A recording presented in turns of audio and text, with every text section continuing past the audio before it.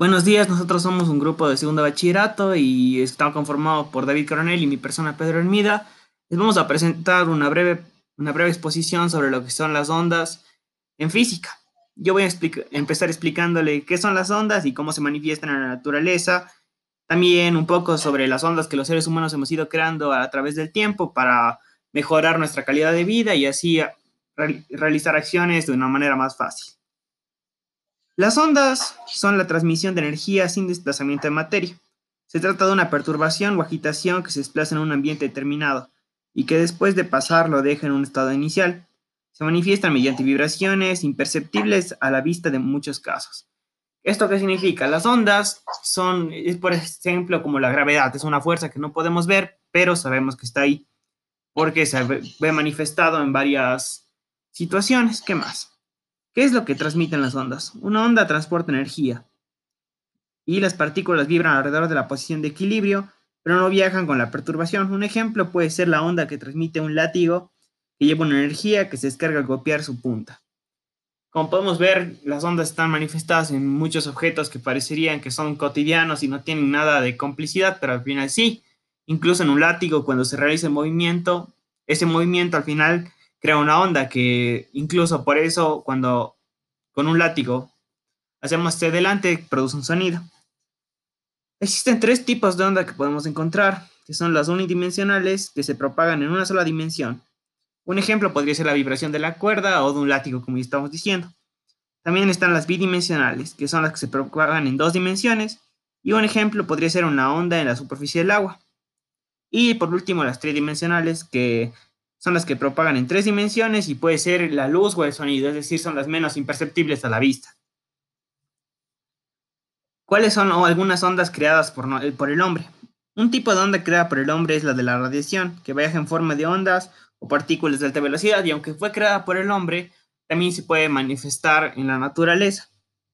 Otro ejemplo pueden ser las ondas mecánicas, que tienen lugar en grandes laboratorios e industrias.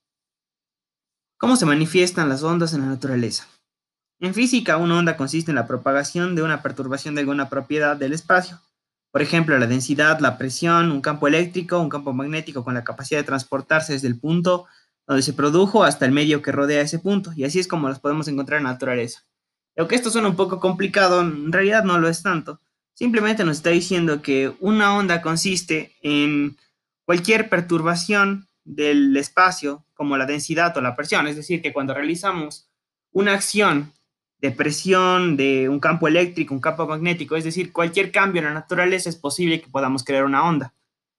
Es tan simple como ir a cualquier lago, mar, río, lanzar una piedra y al realizar la acción de lanzarle esa piedra y de alguna manera hacer que ocurra un acontecimiento en la naturaleza, ya estamos creando una onda. Entonces, no es tan difícil de explicar como se ve aquí. ¿Para qué sirven las ondas en nuestro día a día?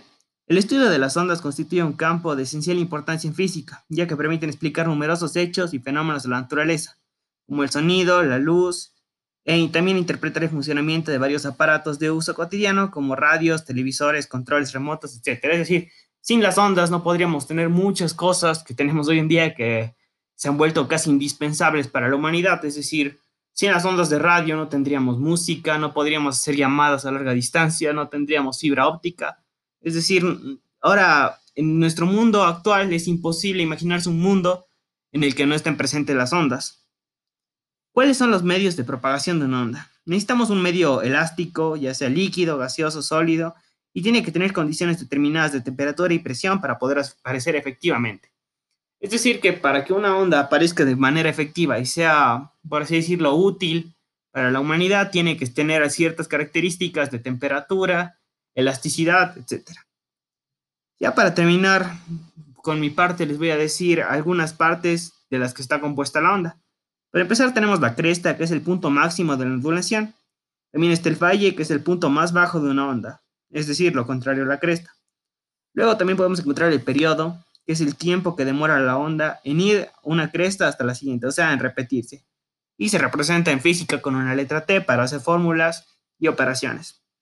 Luego también tenemos la amplitud, que representa la variación máxima del desplazamiento, la distancia vertical entre la cresta y el punto medio de la onda. Y se representa igual en física con la letra A. Luego también tenemos la longitud de onda, que es la distancia entre dos crestas consecutivas de la ondulación, que se representa con el símbolo lambda, que es una especie de A, que es un símbolo griego. Y para terminar tenemos el ciclo, que es la ondulación completa de principio a fin. Es decir, lo más esencial que tienen que saber ustedes para poder realizar operaciones y entender las ondas de una manera buena es saber principalmente qué es una cresta, ya que es el principio de todo. Una vez que sepan eso, ya solo tienen que saber cuánto tiempo tarda de una cresta, que ir de una cresta a otra, de ahí aprender qué es el valle, que es el punto más bajo de una onda o de la cresta, y con eso ya sabrían cuáles son todas las partes de una onda. Ahora mi compañero les va a explicar un poco más sobre este tema. Bueno, ahora les voy a presentar las siguientes preguntas que me tocaron a mí con mi trabajo grupal con mi compañero y son las siguientes. Comencemos con la primera.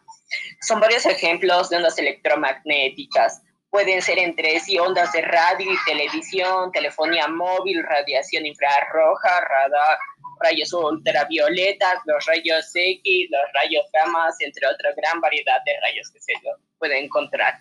Siguiente pregunta, ¿cuáles son las partes de una onda? La cresta, como ya explicó mi compañero, el valle y el periodo.